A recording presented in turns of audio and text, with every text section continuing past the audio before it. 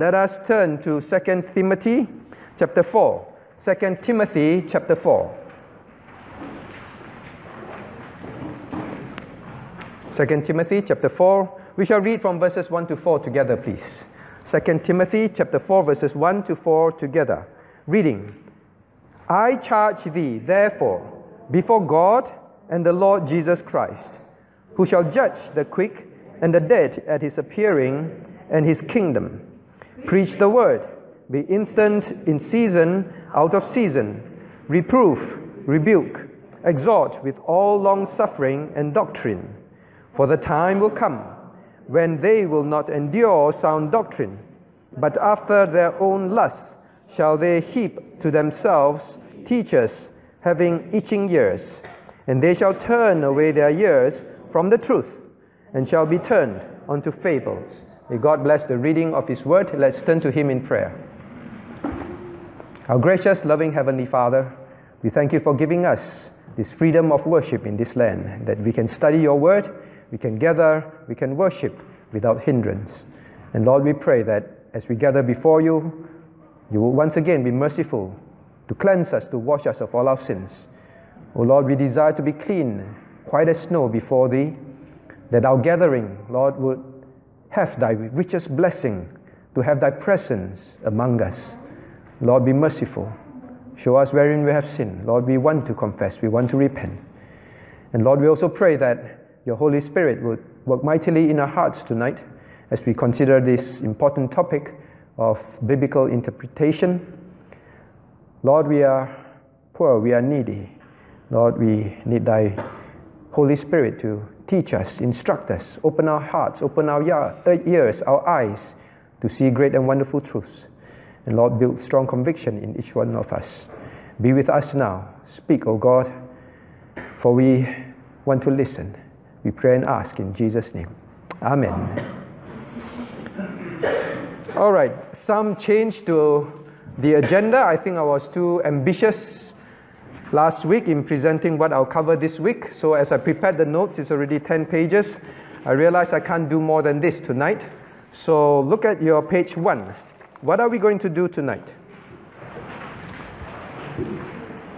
All right, remember that our objective is to be able to get more out of studying God's Word.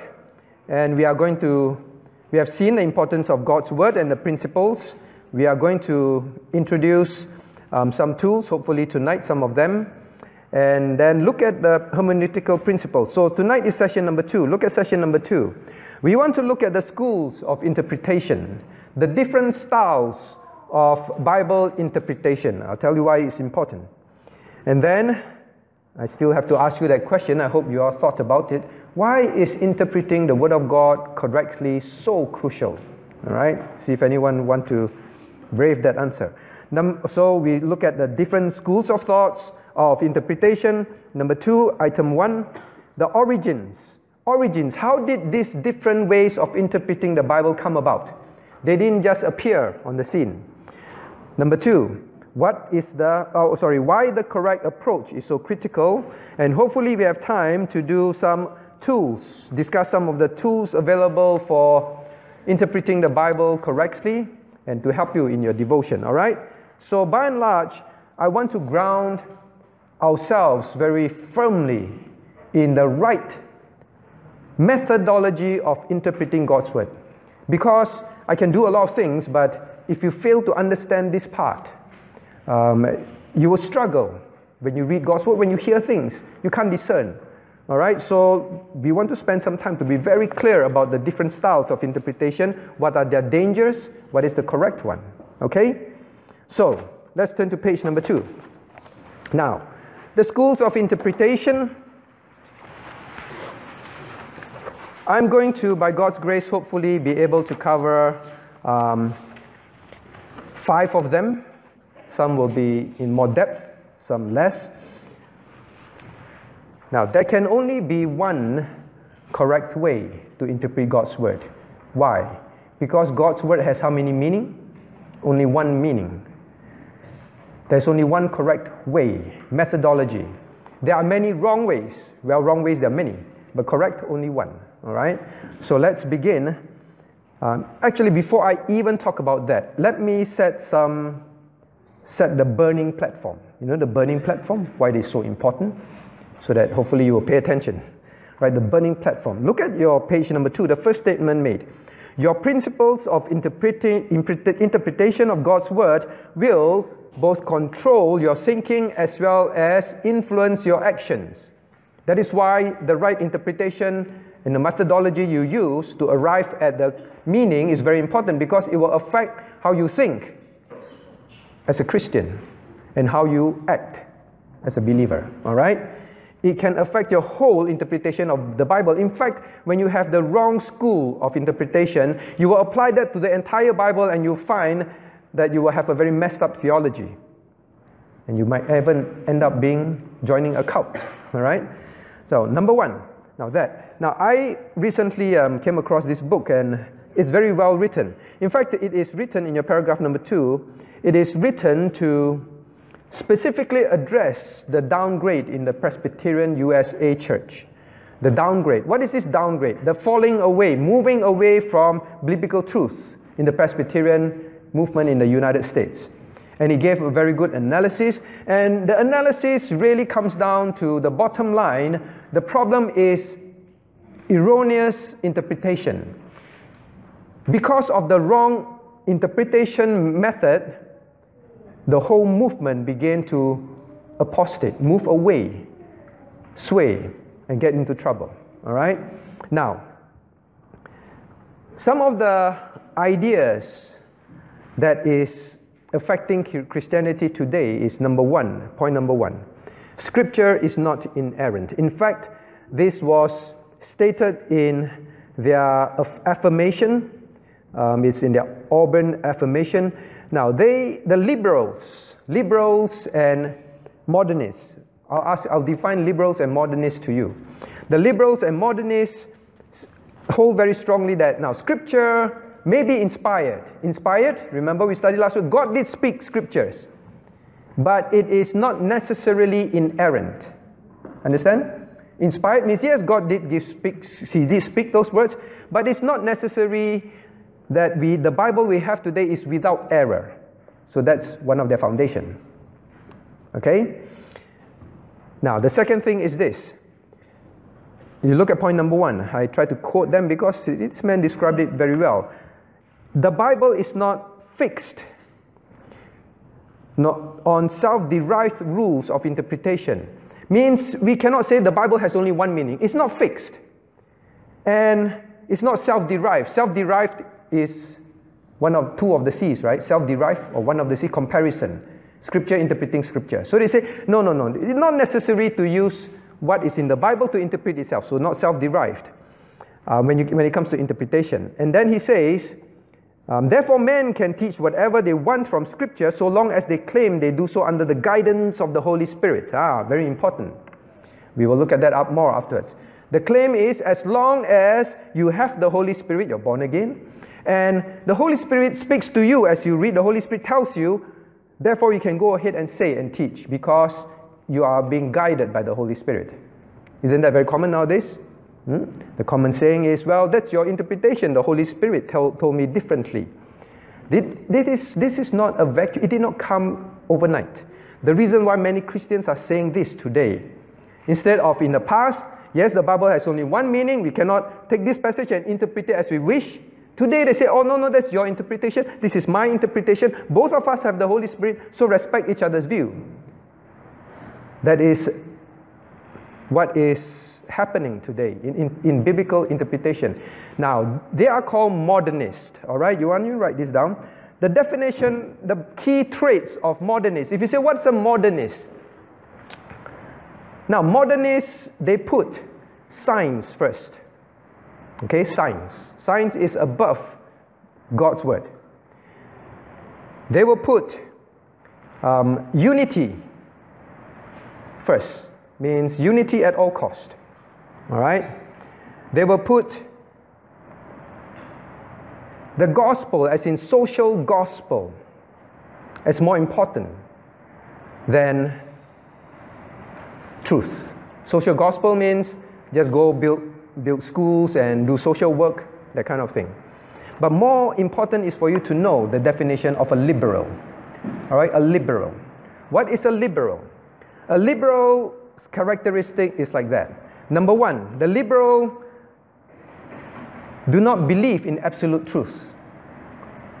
No absolute truth. Means you say this, there must be only one meaning and this must be the meaning. You say, no, we cannot say there's anything that's absolute. Nothing is certain. So number one, they do not believe in absolute truth. And because of that, it leads them to the second problem. They will put experience above God's word. All right? Experience will be more important than God's word. You can show them, but they say, no, but my experience is different. In other words, their experience will validate God's word rather than God's word validate their experience. All right? Liberals. Okay, so you must understand these definitions. Because as we go through the different schools of interpretation, you begin to see their heads rearing up. Now, number two. So the church, in the name of liberty and unity, far from requiring conformity in doctrine to its ministers and elders, must permit development and propagation of multiple conflicting theories about the great facts of doctrines. In other words, he's saying this, that the climate today in interpreting the Bible is this. Even when it comes to great facts, important facts, can be your salvation, can be virgin birth, Christ being God, resurrection, all these great facts. Now, the church must have this openness that permit multiple conflicting theories even about these great facts. Okay? So that's another thing that's happening that is progressively creeping into church. Number three, postmodern thinking. Postmodern thinking propagates, number three, no single reality. Now, this is very crucial. No single reality means, again, it's no certainty, but when you read scriptures, it's up to you to come to your own conclusion based on your own experience, and everything is legitimate as long as you claim that the Holy Spirit has spoken to you. It's legitimate. All right? So that is the thinking today. And then the last one. They have developed a hermeneutic of trust. And hermeneutic means the interpretation of scriptures. A way of interpretation of scriptures that must propagate trust. What does it mean? So it says that we are supposed to embrace the same doctrine, but even if they differ radically in the meaning of words and principles, even they arrive at different conclusions and mutually exclusive, yet no one has the right to say that the position he holds is the truth, to the exclusion of all others. In other words, it means this. Hermeneutic of trust means we must trust each other's interpretation. We must not say that ours is the only one that is correct. We must trust that the other person's one is also equally correct, even if it's totally 180 degrees away from yours. Hermeneutic of trust.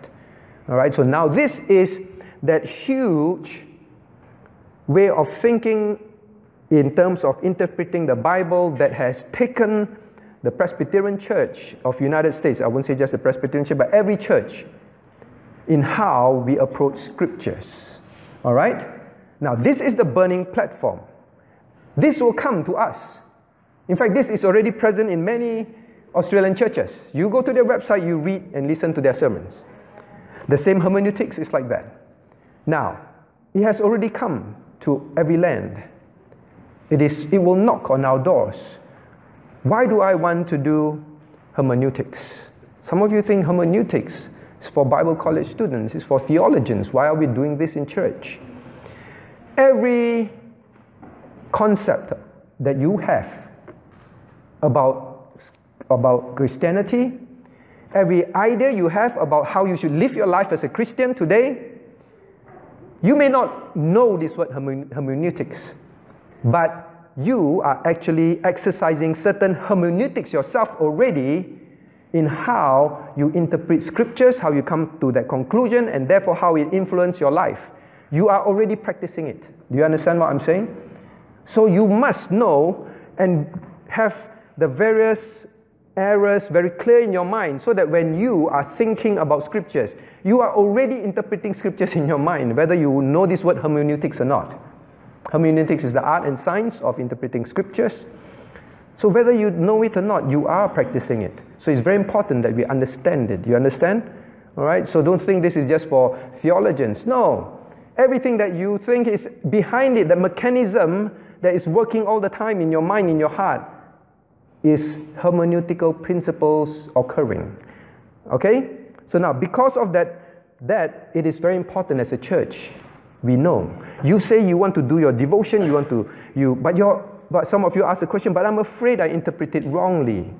How do I know when I study scriptures, when I read my devotion, Jesus says this, and then I think that is what he's saying, or this is what he's telling me to do. Is it correct or not correct? How do I know? Well, if you have a good grasp, or at least an introduction to the methodologies, what is right, what is wrong, you know how to begin to guide your thoughts. All right? Okay? So now, then let's begin. The first method, the literal method. Okay, or sometimes you see in books, it's called the grammatical historical method. All right? Now, what is this method? For every method, we'll go through systematically the method, the origin, the evaluation, and some examples. All right? The method. Now, the literal method is known as grammatical historical method of interpreting scriptures. It seeks to, here it is, point number 2. It seeks to accurately understand the biblical author's original and intended meaning expressed in the text. Okay, now this is a layman's way to explain to you. In other words, it says, when you apply the literal method, you read the plain sense of scriptures. Not only that, you're trying to figure out, now what is Paul saying here? Not what you want Paul to say, not what you think someone else says Paul is saying. What Paul exactly is saying and addressing? Is it actually Paul? It's actually God, right? What is God exactly saying here? I'm trying to find out God's mind. Understand God's mind. When God says this, what is God exactly saying in this passage, in this text? That is the literal method. Okay? Next. Now, this method finds its basis and boundaries in grammar and history. Now, that's why it's called grammatical historical. Grammar. In other words, when you read scriptures, you have to look at the grammar. Now, this is a bit more difficult when you are not familiar with the original languages. That's why the King James Bible is very useful, it's very precise in its interpretation for us. The grammar is there. All right, sometimes you read, say, how come it says like that? Because they are actually translating the grammar for you even. All right, so it's very precise. Now, the grammatical and historical. Historical, what is the setting? What is the reason why Paul said this, why Christ said this? The setting, the historical setting. So the person who literally interprets God's word literally, he will take this whole setting. And then he looks at that and he says, okay, now I try and find what God is trying to say exactly. Okay? Now, page 3. Now, on that basis, you have to make certain assumptions. It means that the literal method considers the Bible to be historically genuine. Historically genuine. You say, of course. That's because you grew up in a conservative church. You say, of course. As we cover the other types, and as we cover tools, I will read to you great commentators that maybe you use all the time. Barnes, Clark. Many of these you buy Sword Searcher, right? Many of you have Sword Searcher. How many have Sword Searcher? All right. Many of you have Sword Searcher. Sword Searcher software. I try to use all those commentators there, and I'll show you. We think that, yeah, everybody believes what the Bible says is historically true. Not true. There are those who do not believe. He say, oh no, this part is, God is just giving us a story, a myth. It is not true historically. All right? Okay, so not made of legends and myths, and it is supposed to be taken literally unless Scripture says otherwise. Okay, so now hermeneutical principle, point 4.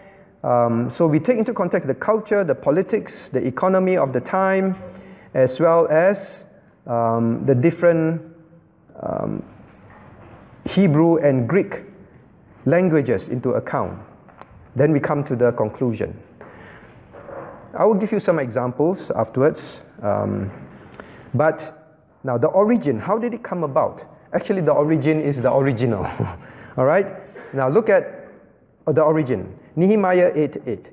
Ezra, the prophet Ezra, applied this method in the Old Testament when he read and gave the sense or meaning of the text. Nehemiah 8:8, let's read together. So, they read in the book, in the law of God, distinctly, and gave the sense, and caused them to understand the reading. See? So, what did Ezra do? Ezra simply took God's word, he read it. In other words, he just read it as it is. Give the plain sense. Alright? And then what did he do next? He gave the sense. In other words, he started to interpret it. He interpreted plainly as what is read. He did not try and read more than that into God's word, and caused them to understand the reading. In other words, literally, he just literally read and literally gave them the sense, not injecting his own thoughts. It was a direct, literal interpretation. Okay? Now, evaluation. The literal method leads to the right divine meaning and intention of the text. Now, this is the whole intention of reading the Bible. Please get it very clear in your heart. If you miss anything in these few sessions, get one thing in your heart and mind. The purpose of reading the Bible is to lead to the right divine meaning as intended in the text by God. Understand that. I'll talk about that a bit more. That is the whole purpose of reading the Bible. Okay? Then from there you're going to draw everything else. Don't sit down and do your devotion. Today I feel very sad. I feel a bit down. So when I read the Bible, I want to read this part and say, oh, this part, I want this part to cheer me up. Whether God intended that part to be cheering you up or not, it does not matter. I want to be cheered up. All right, so I read it. No, you read your devotion by saying, God, what are you talking about here? What was on your mind when you had this written for men? I want to know it. All right? So that is the key reason why we read scriptures. Now, next, the foundation. Okay, the foundation is historical context. Now, importantly, the Westminster Confession of Faith rightly affirms that the true and full sense of Scripture is not manifold but one, right? We covered that last week. Not manifold. You cannot read this passage and interpret it as you want. It is only one meaning that God intended. All right, I think I've said that more than enough times already. But, so now, I want to give you an example of historical grammatical, especially grammatical. All right. For example, how does one apply the grammatical aspect? Now, this involves language.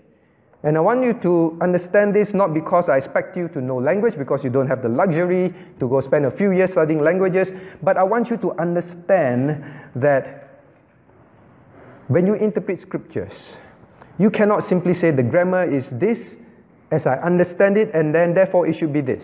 All right? There are rules in the original language that we have to respect. Okay? Now I give you a very common example. I don't know if it's common to you, but Psalm 12, 6 and 7. Let's turn to Psalm 12, 6 and 7.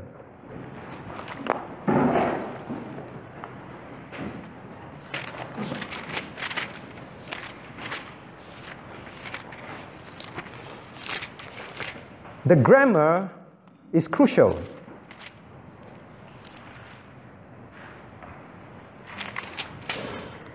Shall we read 6 and 7 together? The words of the Lord are pure words, as silver tried in a furnace of earth, purified 7 times.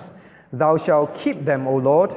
Thou shalt preserve them from this generation forevermore. Now, here is a very clear teaching that God preserved.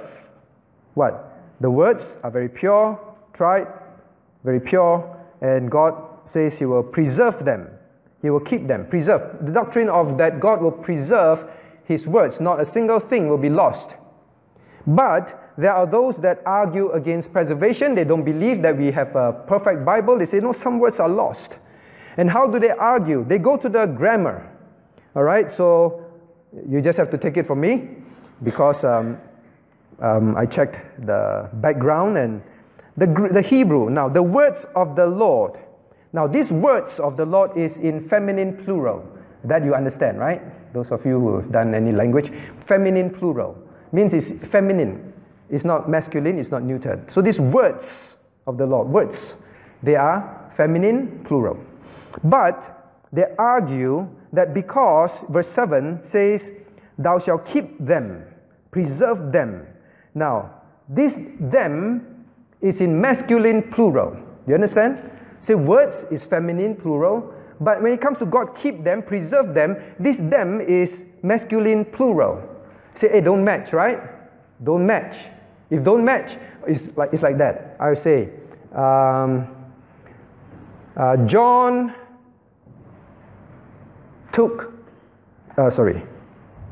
John is a good boy. John is a good boy. I will reward her.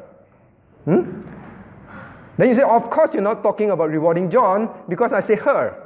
All right, so I can't be giving reward to John, right? So they argue like that. See, grammatically it shows that God did not promise to preserve His word. In fact, this them talks about the people. God will preserve the people. It is not God preserving words. Sounds logical? Now, interpretation of grammatical, historical is very important. We got to understand the grammar behind it. I wrote there for you here. Now, this man, Gesenius, he's a well-known Hebrew grammarian. All right. Now, he is well-versed with the Hebrew grammar. Now, he pointed out rightly that the masculine suffixes, especially in plural, are not infrequently used to refer to feminine substantives. What he's saying is this: in the Hebrew language, you will see very often the Hebrew, when they will actually change the gender, especially the plural gender, and it refers to the same thing. It is not unusual. All right? We cannot force what our English language is, that grammar, and force it upon the Hebrew language. Do you understand what I'm saying? You cannot. Even in Chinese, when we say certain things, it doesn't make sense in English. It doesn't tally. But you cannot say, oh, the Chinese said that wrongly. They said that precisely according to their own language. That's how they say it. Okay? So now we cannot enforce. In fact, it is very clear. I just cited some examples. In fact, some of you, if you can find Dr. Quack's write-up on this, it is very clear. He gives far more details than what I'm just stating here. Now, Genesis 31:9, Genesis 32:15, these are examples. In fact, Exodus 1:21 is a very, very good example. You just turn there with me. Please be patient. Exodus 1. Oops, I think I might have got it wrong. Exodus 1:21. Oh, it's correct. Okay, Exodus 1:21, shall we read together? A very famous passage, right? We preached on this before. And it came to pass, because the midwives feared God, that He made them houses. Now we know the midwives, they feared God and they did not obey Pharaoh, and as a result, God made them houses, right? God prospered them, correct? Now, midwives, male or female, you think? Female, right? God, midwives, female. When God says, and He, which is God, made them houses, guess what? It's the same, like Psalm 12. This them is in masculine plural. Understand? So it is a very common way for the Hebrews to state it. Grammatical, historical. The grammar is crucial. So we cannot just ignore grammar. All right? In fact, when I preach, I often try to make many of these grammatical tools known to you, right? I always say, when you read the Hebrew, when you read Old Testament, I say it many times, it's very exciting when you even understand very simple things. And that's why the King James Bible is so good. It includes the Hebrew grammar in there for you. Which one? I always say, when you read Old Testament, you often see and, right? And he did this, and he did that, and he went there, and he did this, and he went home, and. Who in English ever writes like that? Ray, do you write like that in school? And your teacher will say, Ray, what's wrong with you? Do you like that word and so much? And And all the time, I kept telling you, when you do your devotion, watch out for these Hebrew grammatical tools. When the N is not added by people, it's a very important conjunction in the Hebrew language. When N is always there, it is actually to emphasize the deliberate, intentional action that is going on. And you slow down and you read it in slow motion and you go through it. It's very deliberate. All right, all these tools are there. All right, that's why when you do your devotion, when you pay attention to this, then you be, oh, this is the emphasis. Something is happening here. God wants my attention. Something serious is happening. All right. So like when Abraham was going to offer up Isaac, so many N, you know, N. God is emphasizing what is happening there. What must be going through Abraham's heart? What must be going through Isaac's heart? All right, slow down in slow motion and consider what Abraham is doing. Imagine his great faith. All right, so all these are there. So you want to enjoy your Bible reading, notice these things. I always say the word therefore in the New Testament. Therefore, very important. That, purpose clause. Whenever say that, it's trying to read, what is God trying to say here? Look at the word that, T-H-A-T. There's often a purpose clause. The reason is being given now. All right, so direct, literal, very simple. But I just want to say one thing, then we move very quickly. Now, literal does not mean wooden literal. All right, wooden literal, please. Next one, page 4. I really got to speed up. Now, literal method is not wooden literal. There are figures of speech in the Bible, of course, right? Figures of speech, idioms, very clear. Metaphors. Metaphors are there. Jesus says, I am the vine, I am the bread of life. It does not mean that Jesus will literally these things, all right? So there are metaphors. You are the light of the world. How many of you think you're of photon-emitting devices when you walk in tonight, right? These are metaphors. So we know that there are metaphors. We interpret them as metaphors. There are similes. Similes, the kingdom of God, the kingdom of heaven is like. Similes is like. You see, it's like, you know, it's a simile. But you cannot say the kingdom of heaven is exactly like that. All right? So there are figures of speech also, or allegory. Now, there is allegory. Allegory in Galatians 4 is very clear about Hagar and Sarah, right? Very clear, allegory. You go back and read that. Paul himself said this is the allegory of it. There are allegories. But it's different from allegorization. I'm going to cover that afterwards. Different. Now, then figures of speech. Jesus told Nicodemus he had to be born again. Right? Figures of speech. There's also the Son of Man has nowhere to lay his head. Figures of speech. Very important. Now, you cannot be wooden literal. Once you're wooden literal in these similes and figures of speech, you know what will happen? It will also cause wrong living. I know of a person in a full-time ministry. He reads this verse and says, oh, Son of Man has nowhere to lay his head. So Christians must be like that, wooden literal. So he does not sleep on the bed. He makes sure he doesn't have pillow. When he's on missionary trips, everyone sleep on bed in the hotel. He sleep on the floor without pillow. But actually, I went to his house. He had bed and pillow, so I don't understand. Now, when we begin to interpret God's word like that, we can go into funny living. All right? So not wooden literal, but it's literal. Son of Man has nowhere to lay his head. You have to draw the literal principle, the literal meaning. He is not received anywhere. He can't rest anywhere. He's not safe anywhere. That's how it means. For example, I say, oh, you're thin as a pencil. Does it mean you're a pencil? No, right? Figures of speech. At camp, someone said, I slept with a train last night. I couldn't figure out, what? Slept with a train last night? Oh, then I figured out. Right? Figures of speech. Slept with a train last night means what? My bunkmate kept snoring out loud. It was like a train going by all the time. I couldn't sleep. Figures of speech. You know, how did a train get into your room? Right? Figures of speech. So we don't interpret it like that. Or people say, oh, you snore like a pig. And the guy was very kind. I want to call the flatmate a pig, right? But it's like very loud, all right? If you can't imagine, very loud. Okay, so now figures of speech. So now interpretation. But now on to move. So this is obviously the correct way. the correct way. I want to spend some time about the wrong way, and you will find that, oh, I didn't know. Very often that's how I interpret. Now, the second method. Now, this is the very dangerous, the big one. A lot of people practice this. You read commentaries. Now, there is another reason why I'm covering all this, because many of your questions that kept coming in is this question: can I use commentaries? You know our commentaries? Those in those materials or books you buy. They comment on the verses in the Bible, commentaries, okay? Many of you ask, can I use commentaries? I do not know how best to answer you. But as I prepare this, I know this is good. Because now you have to understand the interpretation methods of the commentators. Once you understand their method, it is safe for you to use. You know how to differentiate. Because sometimes someone will tell you, yeah, I can use Matthew Henry. I was like, but I also don't want to tell you because Matthew Henry is very allegorical. Then say, what's allegorical?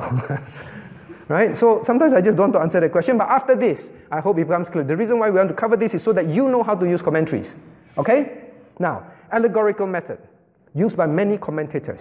What is it? Number one, the allegorical method erroneously considers the Bible to be a succession of allegories. Now, allegories means there are symbols. Everything is a symbol. All right? Now, point number two, I elaborate more. To this method, the literal and natural understood sense of a text is but the external facade. In other words, when God says,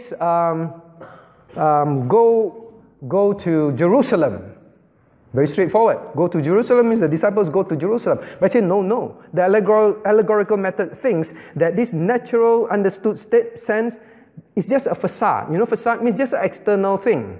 Now, we have to find the true sense, the true meaning. There is a meaning hidden behind the plain and simple facade. Okay? Point number three. So, the allegorical method seeks to uncover the secondary and hidden meanings underlying the primary and obvious meaning of the narrative. Now, this is very simple. Christ said, go to Jerusalem, go loose the donkey and bring it back. Right? So they literally went there, looked for the donkey, loose the donkey, brought it back.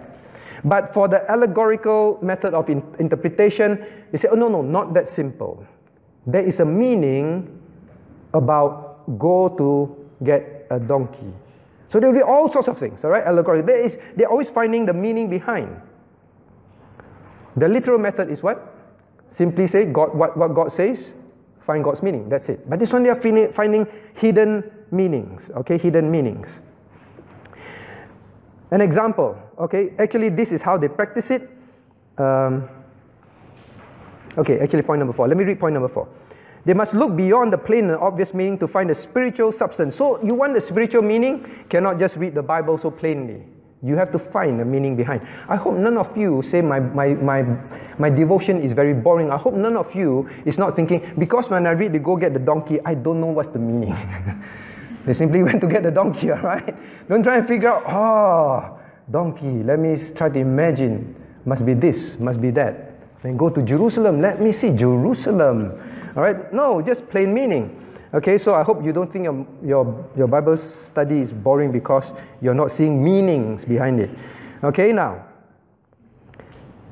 for example, okay, so they allegorize. So now you know what is allegorizing? They take names, they take places, they take events, they take things, and then they apply meanings to it. They derive meanings from it. Okay, I'll give you an example. Maybe an example is easiest. If you turn to your example page number 6. All right, page number 6. Now, this is an allegorical way of understanding Abraham, Isaac, and Rebekah, and the servant. Now, this is not a joke. All right, this is actually preached by a preacher. Preached by a preacher. By a BP preacher in an Australian church. All right? A church that we know and we are close to. So don't think that all preachers are correct. You must know. You must know the different styles. If you don't know, it's dangerous. Now, this preacher preached this in Genesis 24. We know, he says that Abraham is God. Not Abraham, Isaac, Rebekah. Abraham is God. Isaac is the son. Rebecca is the church. Now, if Rebecca is the church, what makes the servant? The servant is the Holy Spirit. Because the servant went to look for the bride, right? Went to look for the church of God, which is the bride. So, then therefore the servant is the Holy Spirit. Now, there is no basis for this. No basis at all. What's the basis? But allegorizing means every person, name, place, event, thing, I must attach.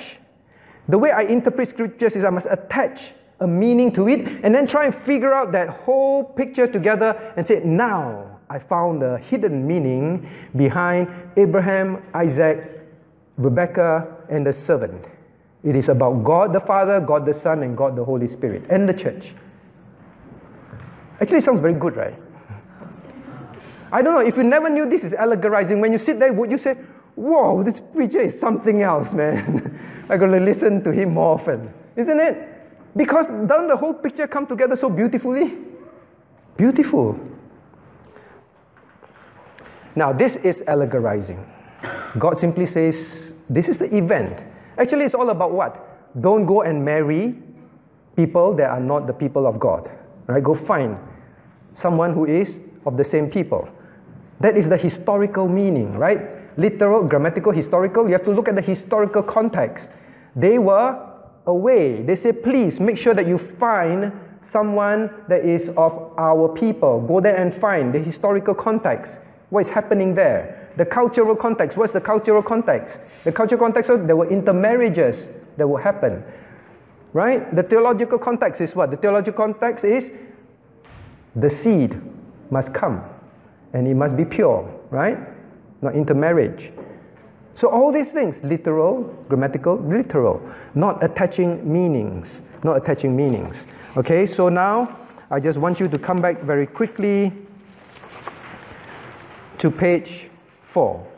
Page 4. Are there allegories in the Bible? Yes, there are allegories in the Bible. Very clear. Galatians 4, Hagar and Sarah. And Paul literally said this is the allegory, right? There are real allegories. But the point is this. You can guess the point already, right? It is not for you and I to decide whether it is an allegory. You understand? If God tells us it is an allegory in His inspired word, we use Scripture to interpret Scripture, right? That's the biblical golden rule. If Scripture says this Hagar and Sarah is an allegory, then it is an allegory because God says so, Scripture says so.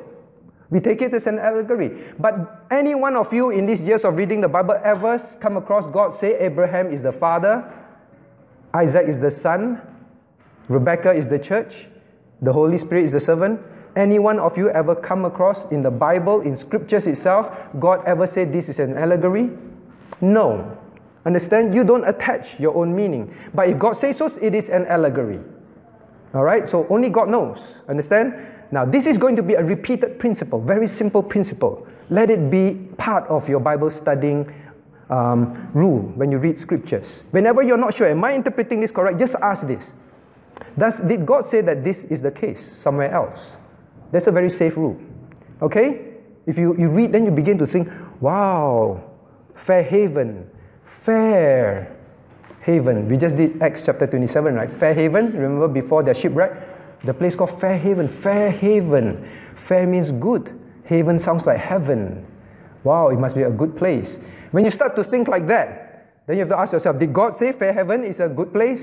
If no, then it is just a place. That's it. Alright? So that's how you control your thinking as you interpret Scriptures. Now, so there are allegories. That's why point 4, the Apostle Paul wrote under point number 7, under the moving of the Holy Spirit, the allegory is from God, so it's legitimate. Now, the question is this, how did all this way of interpreting come about? You remember right from the beginning, during the prophet's time, Ezra did the literal method of interpretation to the people, right? So now the question is this, how did this unique or strange way to interpret Scriptures come about? Okay, I've recorded the history for you. Now, the origin is this. Don't read. I'll just tell you. Now, it happened like that. You remember the 400 years of silence? There are 400 years where there's no word of God given, that silent period. Now, during that period, we know that the Jews came under the rule of the Romans. Before that, the Greeks. All right, so Greek culture was flourishing, right? Flourishing. Now, during that time, obviously, many of the Jews came back from captivity, right? And many of them lived among the Greeks. They had embraced their Greek culture. They spoke Greek language, like Jaslyn, can you speak Mandarin? Oh, bad example, you can. Okay, someone from Malaysia. From Malaysia, all right. Do you speak like Joshua? Your parents are from Malaysia, right? Yeah. Do you speak Malay? None at all. A little. Uncle Bernie says a little. Uncle Bernie still does. Right? Joshua don't speak Malay anymore. All right. Joshua is totally Australian. We call it ABC, right? Australian-born Chinese. Totally Chinese, but totally Australian. All right. So totally Australian. So the Jews then were totally Greeks already. They cannot speak the Hebrew language, at all anymore. So then when they read the Old Testament, how? Number one. Number two is this. Now, because at that time, the Greek mythologies, the Greek culture were very, very strong and advanced, these people already were very much embraced their culture, their lifestyle, their thinking, their philosophies, their myths, their everything. So at this time, many of these Jewish people said, look, we love this culture, we love their mythology, you know, Hercules, who else? Thor and all this. These were their great gods, you know, their myths. They love all these gods.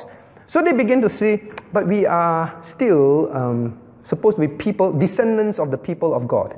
How? We still have to study the Old Testament and understand the Old Testament. Well, we have it now, maybe in Greek. But how to read the Bible in a way which I can preserve all the things that I like about the Greek culture and myths. You understand that? So because of that, allegorizing came about. They began to read. Now, if I read this part, if scriptures tell me this, but it is opposite to what the Greek philosophy is, how do I reconcile them? I know. I will allegorize. I say, oh, God says this. Oh, but this means, oh, this is tied to Zeus. This is tied to all sorts of mythology that we have. Do you understand? That's why they start to take things in the Bible and put their own meaning into it so that they can make the Greek culture and myths part of their religion. Do you understand? This is how allegorizing came about. For the Christian world, it started to creep in how they interpret or choose to interpret God's word to suit themselves. That is the origin. If you have a time, you can go and study it. Very interesting, more to read. Now, remember I started this session by telling you what the liberals are. All right? Now, the liberals, by definition, do not have absolutes, right? And remember I said their experience is more important than truth. Their experience will define what God says in His Word. Understand? Okay? Now, in other words, today it is no different. This method of allegorization has the same purpose. The liberals and modernists, they already embraced evolution, they embraced whatever other worldly philosophy, how to make God's word say what they want to embrace. Allegorize. Give you an example is the charismatics, right? The charismatics. The charismatics will allegorize many things in the Bible because it suits their experience. Have you come across now how can you say that the fire comes down, the cloven tongues come down, then after that they're called slain in the spirit? How? You seen any slain in the spirit in the Bible? Don't have, right? But they must interpret. You see all these things happening, they are being slain in the spirit. Because they experience being slain in the spirit. How many of you have experienced being slain in the spirit? Anyone? No? I think I have. I remember when I first got saved, I went to a charismatic church, and then they asked us all to come forward, and then I went forward too, and then the guy just swept the hand, and then he brought his hand near me, and I fell back. Fell down on the floor. He didn't touch me, right? I experienced that. Now, if my interpretation, my method of interpretation is allegorical. Means if my interpretation concept is my experience validates God's word, then what will happen? What will happen is this. I will then read scriptures. Oh, these people, the Holy Spirit came upon them, and then they were overwhelmed. And I read everything. Wow, this is being slain in the Spirit. Therefore, there is such a thing as slain in the Spirit in the Bible. I attach my experience. I take an event in the Bible, and I say that is, I'm interpreting it according to my experience. Do you understand? Allegorical method. It's very dangerous. It is not, let's read that, the grammar, the context, the history, and ask ourselves what is happening there. What was God doing? What is God saying? It becomes, I have that experience, and I want that experience to be in the Bible to support that experience. Understand that? That is very dangerous. That's the allegorical method. Now, the evaluation. Well, it becomes very clear, right? What is the danger? The interpreter makes God say, look at page 5. Now, I evaluate. The interpreter makes God say what he did not mean or intend, and he reads meaning in. Okay? Now, point number 2 is important. Now, it can be argued that scriptures is used. Right? I use scriptures. I read Acts chapter 2 to you, didn't I? I can argue that. But the problem is what? The problem is the interpretation is wrong. It's not what God intended. I hope you're getting the point. Don't just simply because people say, hey, he opened the Bible to Acts chapter 2 and read to me, you know. Then must be correct. Scripture is used.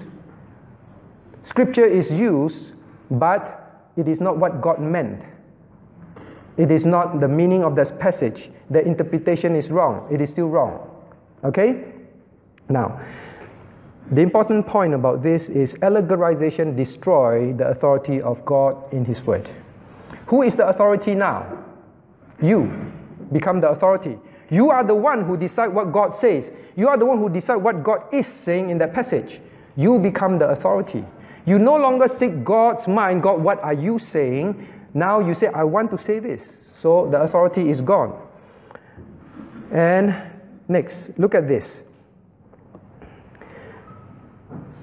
Okay, point number 7.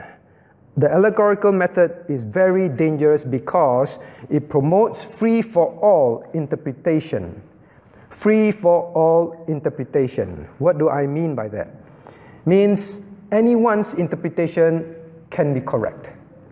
It's no more one meaning, it's what you want to interpret it. So I asked you that question, right, last week, and someone tried to answer me, please. I asked, why is applying the correct way to interpret God's word very, very crucial to Christianity? Why? Why is it so crucial? For example, the Roman Catholics take a passage in the Gospel that talks about, well, if you do not pay back your debts, then you'll be sent to prison until you pay back your debts, then you can get out. All right? So they allegorize. This means this, this means this, this means this, and then they end up with the doctrine of purgatory. Purgatory. Purgatory means you must go to a place and be burned and be punished. Then after you paid totally, then you can get out. All right? So that they read a passage and they say this is, all the different parts means this, and therefore the allegory leads them to the conclusion that is purgatory. Charismatics, for example. Slain by the Spirit, I said already. Now, say, this is what Scripture is trying to tell me. Tell me. Okay? Allegorizing. Spiritualizing. Why is that so? Why is it so important to Christianity that we uphold the correct way, literal way of interpretation? Anyone want to try? I Chung, last week I saw you smiling, so you happen to know the answer? Is it because you then you make yourself into God as an idol, and your practice will be changed as a result? close. So I repeat the question. You think carefully, because this whole reason why we are doing all this interpretation is because of this one very important point to Christianity, all right? That's why I want you to think. Why is insisting that there's only one meaning to the text and we must find God's meaning and not our own meaning? We must not make ourselves the authority. Why is it so important to insist on this rule? Because today people don't like that. In fact, when you tell people to interpret scriptures like that, they say you're very proud, you're very arrogant. Why must you be only one who's correct? Well, if I'm using scriptures, I'm using grammar, I'm using historical context, I found the real meaning that God meant, of course the person has to be right? But I say, no, you shouldn't be like that. Okay, now why is it so important that we insist on that? Anyone want to try? Chandra? Otherwise, false doctrines can be easily taught. Isn't it true? Now, I give you an example. If you allegorize, all right, you say, oh, you know, this part is slain in the spirit, all those things, right? And they say, how do you prove it? But it's like that. It's an allegory. It's a spiritual meaning behind it. All right? It's a spiritual meaning behind. Then you preach the gospel. Then the Roman Catholics tell you, oh, you know, there's purgatory. They say, no, this passage doesn't say that. Then you look at you, but you allegorize also. Why can't I allegorize as well? Right? You go to the charismatics, the same thing. They say tongues have ceased. No, you cannot interpret this scripture like that. Now, if you do not apply the literal, grammatical, historical method, you have no more basis or authority to go and say that, Mr. Roman Catholic, your interpretation of this part is allegorical, your interpretation of purgatory is wrong. You have no authority because you practice allegorizing yourself. Do you understand what I'm saying? Very soon, it will be free for all in Christianity. In fact, it is already today. That is why the right interpretation and insisting as a church, practicing the right interpretations methodology is very crucial. It's not being proud at all. It is safeguarding God's purity of the church, His doctrine. You know what happens when it is free for all? You know what happens to souls? Souls will go to hell. Because you tell them, no, it's not salvation by grace alone. Because the Roman Catholic's interpretation of grace is not God's mind when He thinks grace. What is the Roman Catholic's interpretation of grace? Grace means all the things that you do. Baptism is a means of grace. Taking Eucharist is a means of grace. Means they say, I'm saved by grace. You know what I mean? I'm saved by baptism, the grace of baptism. I'm saved by the grace of Holy Communion. I'm saved by the grace of saying rosary prayers. I'm saying that is what they mean by grace. How many meanings of grace is there in the Bible? When it comes to salvation, I know. Those that are doing Adelphi, many different shades of grace. When it comes to salvation, is there many meanings to grace? There's only one meaning. The Bible has only one meaning to grace. Grace is what? You don't deserve it. We are going to hell. God graciously grants us salvation by coming to pay for our sins. Graciously do that. That's the meaning of grace, right? You say, no, you cannot say that. But I'm applying the literal method. Applying theology, doctrines, the literal understanding and the plain sense of the word. Now, if you allegorize, you have no more authority. So you're the same as me. Okay, you understand that now? Why it's so important? So important. That's why when people come and tell you, oh, that's your interpretation, you shouldn't be so argumentative. We all have the Holy Spirit. We all interpret differently. Understand that the person has been thoroughly brainwashed by liberalism, postmodernism in their culture. He has crept into many churches. Don't think that we are conservative, Bible-believing church, you know what is so dangerous about faulty interpretation? It is this. It has no denominational lines. It doesn't have any borders. It can exist in the most fundamental and sound church. It can creep in, become part of the interpretation style, and very soon the church will change. Do you understand what I'm saying? It has no boundaries. That's why it's so dangerous. Okay? So that is why it is important.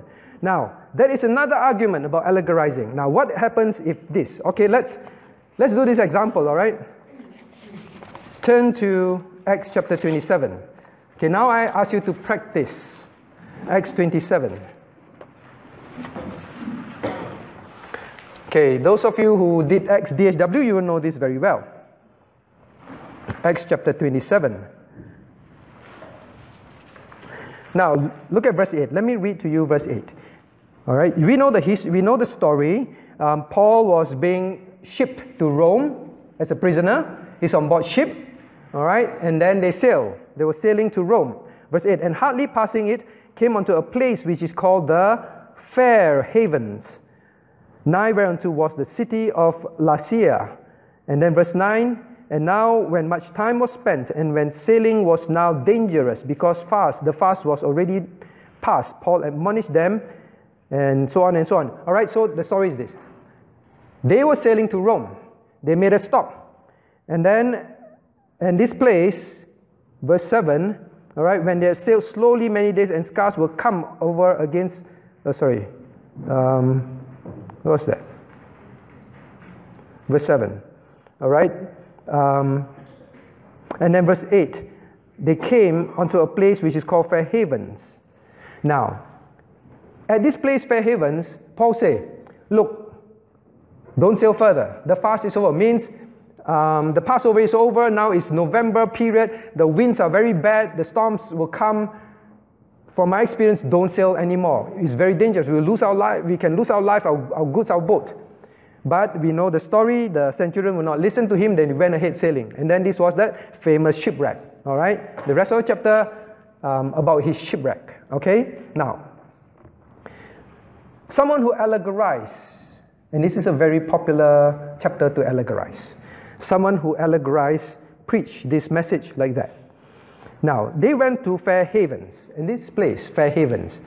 And then from Fair Havens, they move on. And as a result, they encountered shipwreck, right? So the person preached this. Actually, it's Peter Masters. He preached this. Peter Masters applied the allegorical method, all right? He openly says that. He applies both literal and allegorical. So when he preached this, he says that at Fair Havens, Fair Havens is a wicked place.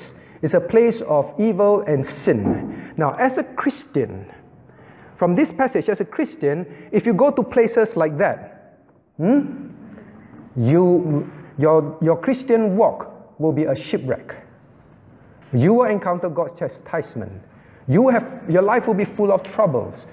The storms of life will engulf you, and you face all sorts of problems that you would not have faced if you didn't go to this wicked place.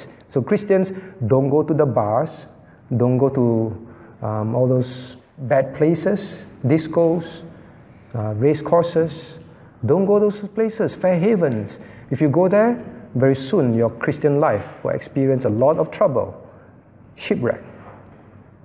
Hey, what a wonderful interpretation. So exciting. I wish my devotion were like that. If I preach this message, all right? I preach to you. I say, Fair Havens, what a wonderful name. It's fair, wonderful, beautiful. Haven, a place of protection and shelter and rest. Paul told them not to leave the place.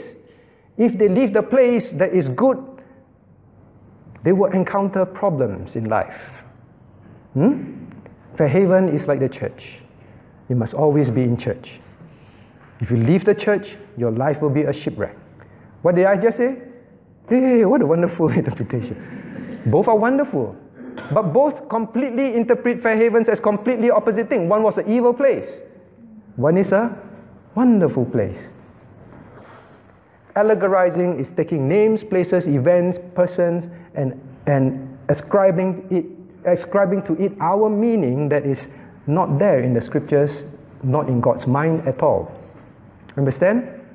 Now, I ask you one question. Allegorizing. Actually, is it bad? Did both of us give you a bad message? Was it doctrinally unsound? No, right? Is it doctrinally unsound to say, don't go to wicked places? If you go, your life will get in trouble? It's not doctrinally unsound.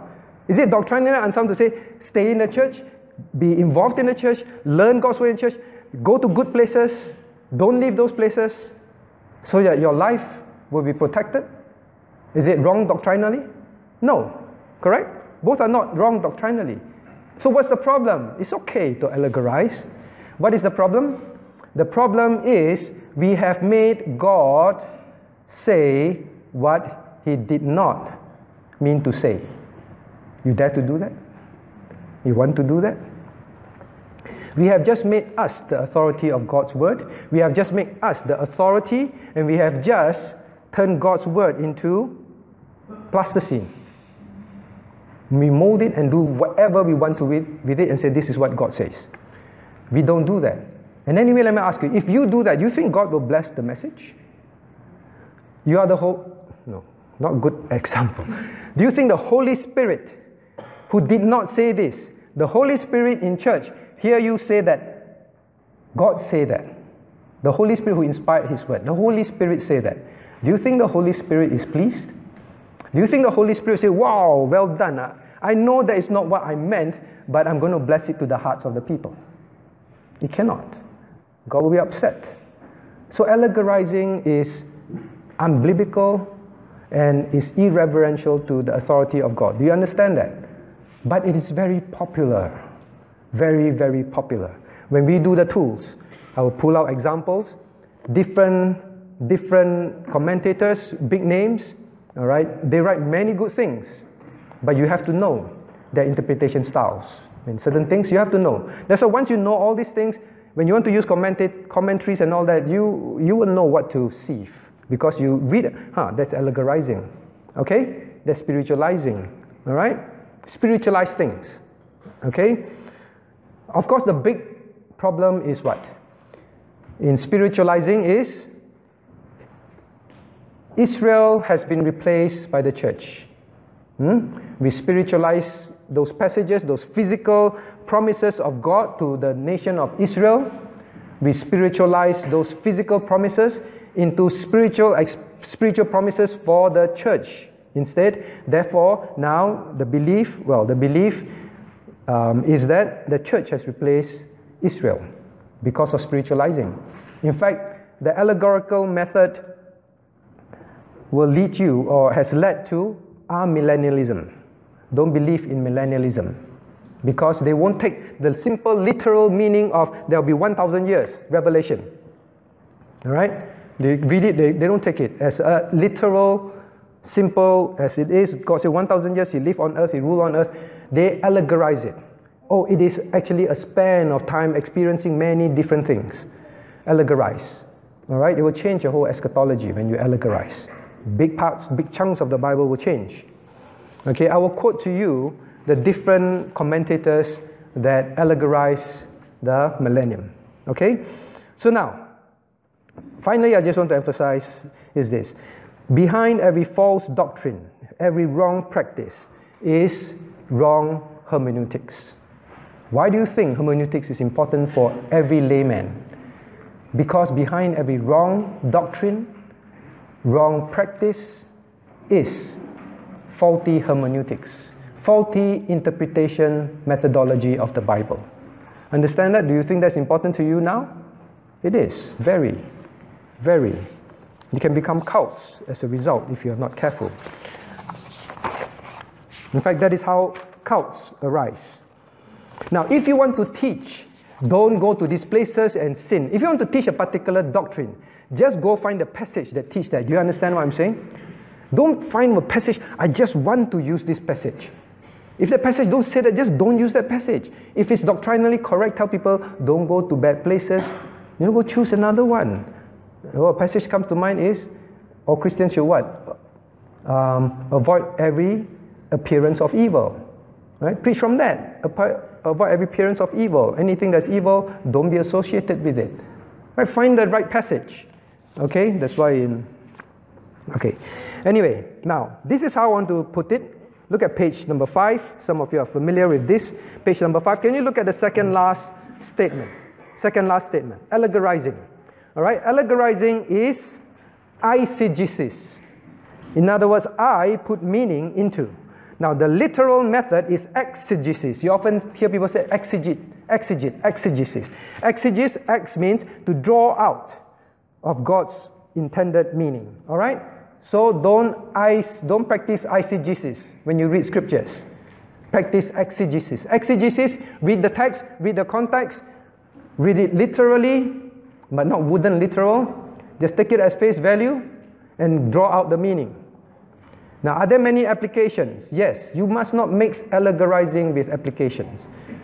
Okay, that's where people go wrong. What do I mean? For example, if God says, let me see, did I draw an example here? Okay, now, if God simply says, well, I'm drawing a blank now. I think I'll come to some examples later, but there are many applications as we can apply, but the meaning is only one. All right, so children, for example, children, obey your parents in the Lord. How many ways can you interpret that? Of course, children will come up with a lot to make it sound like it is not what it is. It's just a very simple command, right? Is the meaning very straightforward? Very straightforward. Now, are there many applications? Yes. All right? Children at Shenrei's age, Rei's age. All right?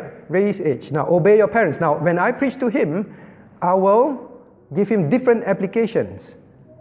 When your parents say, pack your bed, pack your bed. When your parents say, help to do the dishes, help to do the dishes. All right? Now, if I'm going to preach to someone who is maybe Brother Douglas, all right, grown up already, do I still preach the same application to him, although it's the same meaning? He will still want to obey his parents, honor his parents, but the applications are going to be very different, right? So applications are different, but don't allegorize. Don't put meanings into names, places, and all that. That's very clear-cut allegorizing. Okay? Now, next. Okay.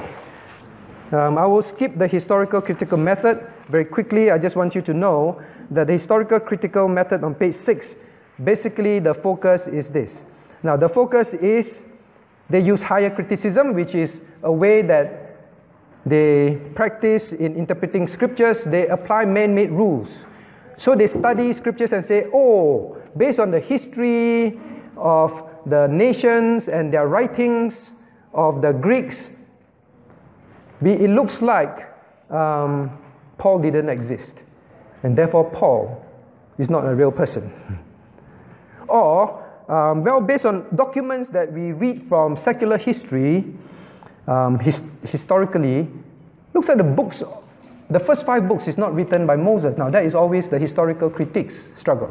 First 5 books not written by Moses. The Word of God makes it very clear. Christ himself quoted and said Moses in his writing, right? God said Moses was the author. But say no. So that's historical method. Historical method, basically, you will see it. I want to bring up because when I show you the different commentaries, you will see them applying this. You will see them applying this. Oh, you know this part, this is not the author, that person is not the author, and this is historically not accurate. Historical method. So, no, we must believe God is historically true. Now, point number 4. Page 7, very quickly. Page 7, please. Now, typology, another place that we always go wrong. Typology. What is typology? Typology is like, oh, this is a type of Christ. This is a type in typology. Understand? You always hear people say, oh, this is a type of Christ. Okay? Now, what is typology? 4a. Typology seeks to find the linkages between persons, events, and things within the defined boundaries of revelation inside Scripture itself. I repeat. Typology seeks to find linkages between persons, events, and things Now, if I put a full stop there, it is allegory. Understand? If I put a full stop there, it becomes allegory. Allegory is always finding linkages between person, events, and things. Oh, Abraham linked with Isaac, linked with Rebecca, linked with the servant, and you link this whole thing up. You put individual meanings, it becomes, okay, that's allegorizing, right? If I put a full stop there. But now, typology, correct typology, is this within the defined boundaries of revelation inside Scripture itself? That's why I wrote those statements. In other words, typology, correct typology is, if within Scriptures, the Bible says this is a type of Christ, for example, then it is a type. If you don't, it becomes what? Allegorizing. Understand? Can you think of types in the Bible? We just preached that in Exodus. The brazen serpent, in Numbers, sorry. Brazen serpent, right? Is the brazen serpent a type of Christ? Alright, clearly, right? I gave it there in point. You say 4C2. Alright, 4C2.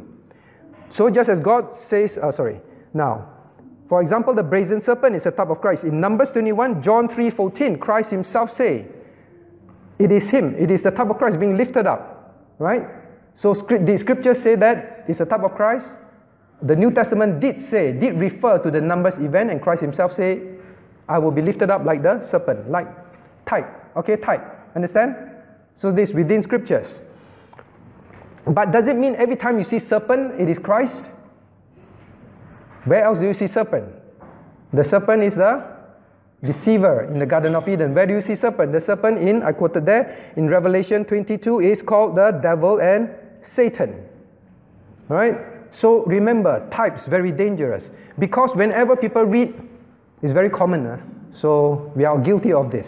Whenever you read water, Holy Spirit. Oil, Holy Spirit.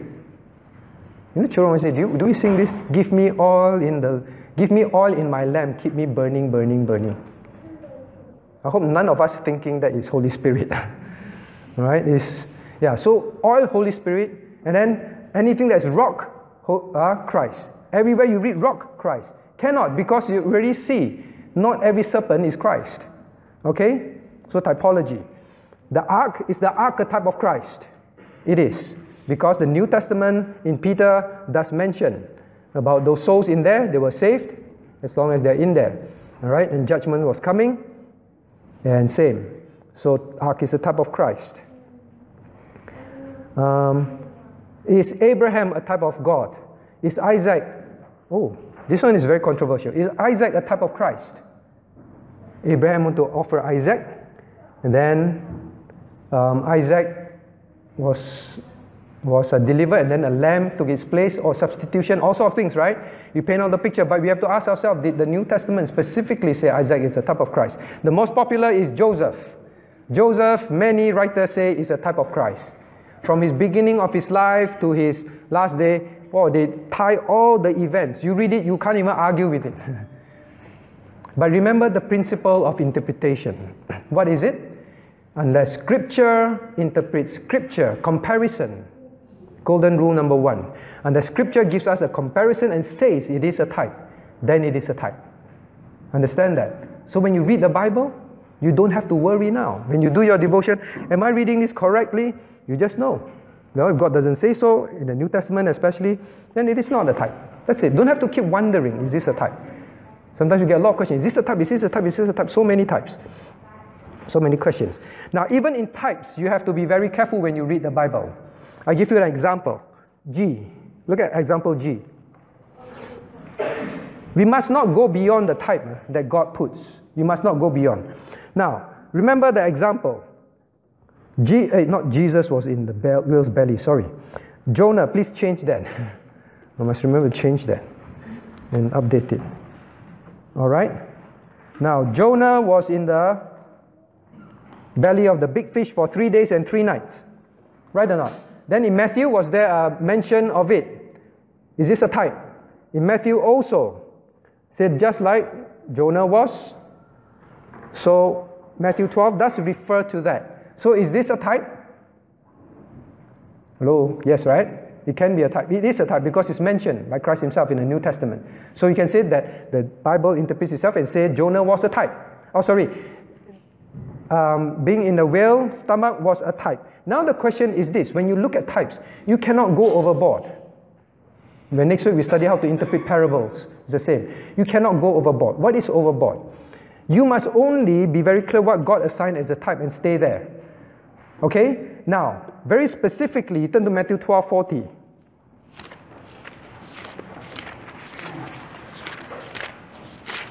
Matthew chapter 12, verse 40.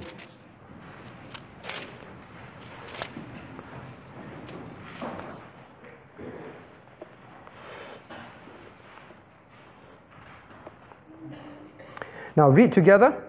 For as Jonas was 3 days and 3 nights in the whale's belly, so shall the Son of Man be 3 days and 3 nights in the heart of the earth.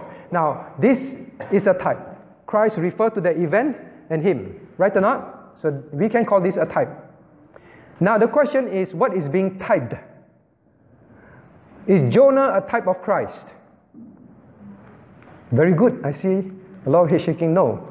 I thought some would shake yes. Is Jonah a type of Christ? No. Then what is the type being typed here? 3 days and 3 nights, right? So read carefully. Okay? Now what is the problem if I go beyond what God typed or typified? And I say, see, Jonah is a type of Christ. What happens? If Jonah is a type of Christ, so Jonah was in the whale's stomach, the big fish stomach, 3 days, 3 nights. Jonah is a type of Christ. Jonah was in the whale's stomach 3 days, 3 nights. Christ will be in the heart of the earth, buried. In other words, 3 days, 3 nights. Now, what is the problem when I go beyond God's intention of the type? Anyone? Hannah? Want to try? What would be the problem if I say Jonah is a type of Christ? Say again? Well, there's one problem. Jonah disobeyed God. That's a good one. I didn't think of that. Jonah disobeyed God. You know, you carry too far. But the big problem theologically, and actually writers use this to fight against certain key doctrines. Because they say, oh look, Jonah is a type. Did Jonah die? Did Jonah die? Jonah did not die. Jonah just stayed in the stomach, right? Jonah came out of the stomach. Did he die and then come out? Did he die and resurrect? He did not. Those that argue against the bodily death and bodily resurrection of Christ, Christians, use this passage to argue, based on types, that Christ did not physically die. Christ only fainted. Christ therefore did not physically resurrect. Alright? So you see the danger of going beyond what God intended in scriptures. Very dangerous. Alright? So now, so that is type. Those are types. So be very careful. In other words, is this. Now let me ask you, when you read the allegory about Hagar and Sarah, when you read just the Old Testament, do you even think, did it even cross your mind until tonight that it is an allegory? No, right? When you read about Jonah, Sunday school teacher, you keep telling about Jonah, Jonah, Jonah. Did you ever occur to you that Christ mentioned it as a type? What's the relation? Is there any way you could have even guessed that it's a type? No, right? Do you know why I'm saying that? Because what I'm trying to say is when God typed things in the Bible, you will notice one thing. You can't even guess why God typed it. Do you get my point? There's no guessing. But when you say, wow, I have Abraham, and they label the whole thing so beautifully and typed it, and say, oh, cannot argue with that. You miss the point. When God types, there's no relevance. Do you know what I'm saying? No matter how beautifully you can bring relevance in, you notice that when God types, He did not bring any relevance. He just simply said this is a type. You and I are not God. Only God decides what is a type. And only God knows what is a type. We can see the most beautiful picture of a type. If God didn't say it's a type, God did not meant it to be a type. Same for allegories. No matter how beautifully you spin the picture, allegory is dependent on one thing. You know what? The convincingness, if there's such a word, of allegory is dependent on what? The oratory skills, the creativity, the fertility of man's imagination. Has nothing to do with whether God meant it or not. Alright, so study the scriptures to seek God's mind. Now, I want to ask you something. Is the Bible written, how should I say this? Is the Bible's focus on man? How many say yes? I should ask the other way first. Is the Bible's focus on man? No, very good. Is the Bible's key focus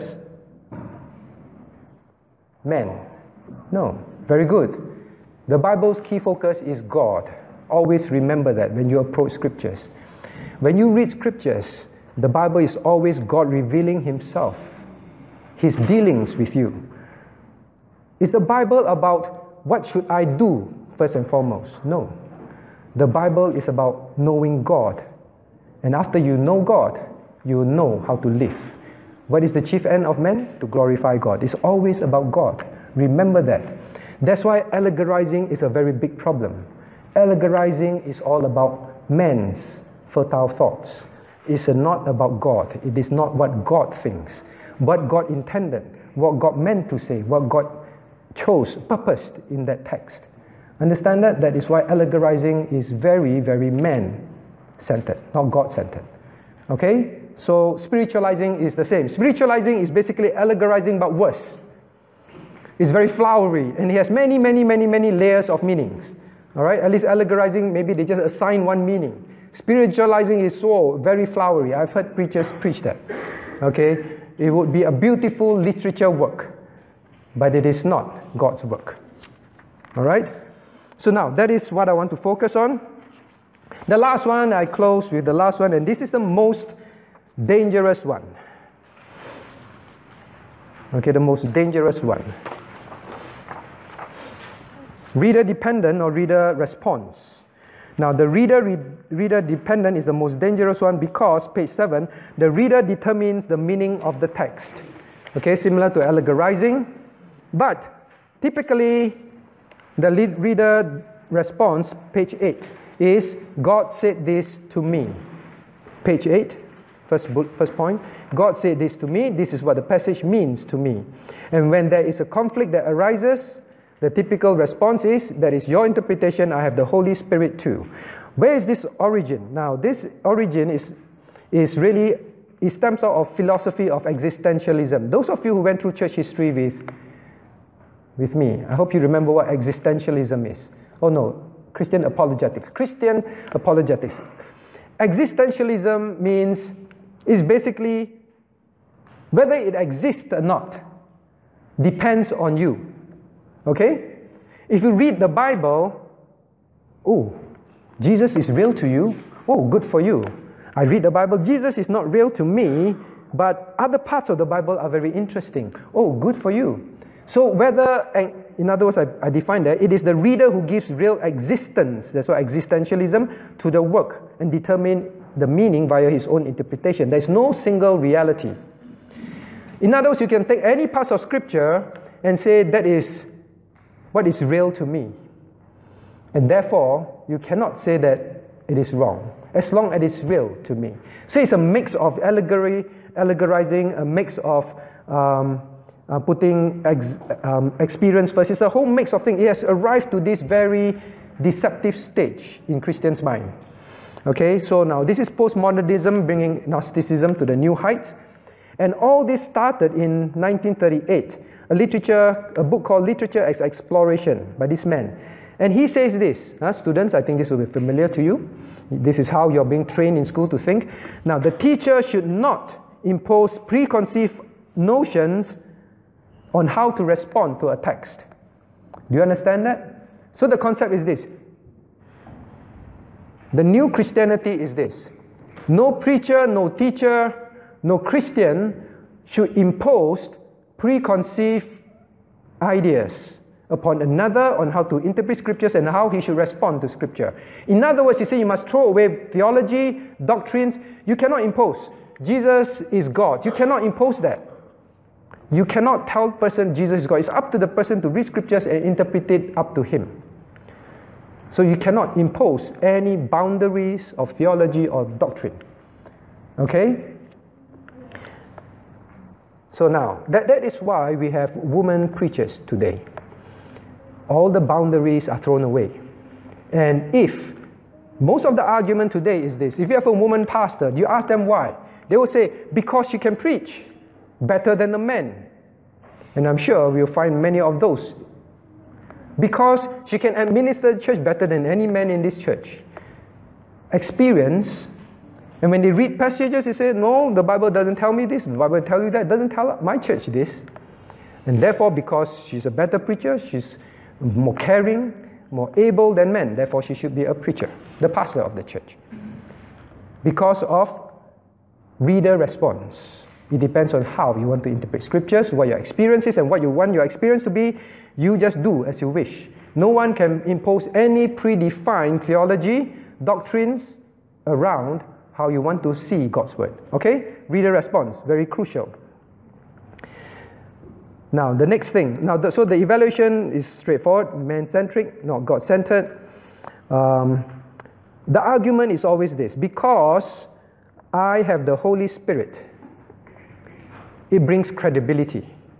All right? Because, Holy Spirit is being quoted, so I better not dispute. Now, will the Holy Spirit, who is the inspirer of God's word, will the Holy Spirit ever contradict himself? Never. Right? If a person says, the Holy Spirit told me this, and then you read scriptures, but it defines, it contradicts theology, doctrine, the passage, no matter what the person says, the Holy Spirit says, all you have to say, I'm sure that is not, that may be some spirit, but it's not the Holy Spirit. Remember one preacher, he said, even if an angel appears to me with 100-foot span wing and bright light that blinds me and say, God told you to do this. The preacher say, I'll only ask him, where is it in the Bible? If it is not, I'm just going to ignore that vision. All right? I think that's a good principle, but basically that is lost today. It's my experience. What I want God's word to say, like the Jewish Greeks, I want God's word to say this, so I'm interpreting it this way. Don't argue with me. Please don't teach me doctrines or theology. That's why, okay, we close with the conclusion. All right, we close with the conclusion. Now, conclusion, only the literal method is the biblical, hence valid approach to hermeneutics, because it seeks God's intended meaning in the passage and makes God the authority. Understand that? Not the Pope, not the charismatic teachers, it makes God the authority. Page 9. The bottom line of biblical hermeneutics is whether the doctrine is not whether the doctrine is incorrect, but whether the text teaches it. Be very clear about this point. The bottom line of biblical hermeneutics is not whether the doctrine is incorrect, but whether the text teaches it. Is the doctrine incorrect to say don't go to bad places? If you go to bad places, your life will be in a mess. Is that doctrine wrong? That doctrine is wrong, but the text doesn't say it. Fair Havens doesn't say that. That's the problem, okay? Now, point C, if you can allegorize and be correct, what makes the Roman Catholic, Charismatics, Liberals interpretation wrong? All right, that's what I've been beating over and over again. Understand that? Okay, the rest are pretty much the same. So, point F. The literal method safekeeps the doctrine, purity, and practices of the individual, the church, and Christianity as a whole. All right? That is very important. So do you think hermeneutics is not important to a layperson? You read the Bible every day. You read books every day. You listen to sermons every day. You listen to sermons of other preachers. If you do not understand hermeneutics, you won't even spot it. Because, like I told you, even a BP minister could preach in a BP church that Abraham is God, Isaac is the son, Rebecca is the church, and so on and so on. Because you didn't know. All right? So be very careful. All right, I don't think we have time for the tools. What is going to happen next week, week after, all right, we have a 1 week break, is we will run through the tools. What I'm going to do is then to show you, when you read the Bible, how can you get information about background, history, words, what tools can you use? And then we will cover the various commentaries, because you keep asking, is it okay to use Matthew Henry? Is Matthew Henry better than Gill? Is Gill better than Barnes? You know, and so on and so on. So I've collected information on that. You just need to know their strengths and weaknesses when you use them. All right? And then we will also, God willing, look at how to interpret different genres. We have seen the principles. Now we actually get to the actual genres. Genres means narratives, for example. How do you interpret narratives? The Old Testament, a lot of narratives, all the stories. How do you interpret it? How you draw lessons? Parables. How to interpret parables. Very dangerous. If you don't know how to interpret parables, you will be like the type. Everything in a parable is supposed to mean something. You get into big trouble. We'll share some example. There's a very simple way to interpret parables. You just got to understand. Then each time you read parables, when you do your devotion, apply those principles. How do you interpret psalms, poetry? Poetry are written by God, and there is a principle behind it. When you approach a psalm, there are principles which you apply, and then you will know the emphasis and the key focus of that psalm. You won't go outside those boundaries. You won't go wrong. All right, how you interpret epistles, letters. How do you interpret them? How you draw lessons. The Bible has all these different genres. You want it to be exciting in your personal Bible study, you've got to understand the genres and then understand how to apply the different tools of interpretation to the genres using the literal method still. All right? So that's what we want to learn by God's grace. All right, so that is all we'll cover tonight. Let's turn to God in prayer. Our Father in heaven, Lord, we give you thanks for giving us your inerrant, infallible, inspired and preserved word that we can trust 100% with our life. And Lord, we now need to always practice the right approach to interpreting your word, always making you the authority and not turning your word to silly putty in our own hands. Irreverently, carelessly, Lord, we pray that you would more and more help us to love your word, study it, Lord, to build strong foundations, depending on theology, doctrine, and using the 4 key principles that we have learned. Bless us richly and prepare our hearts for worship this Sunday. We ask and pray this in Jesus' name. Amen.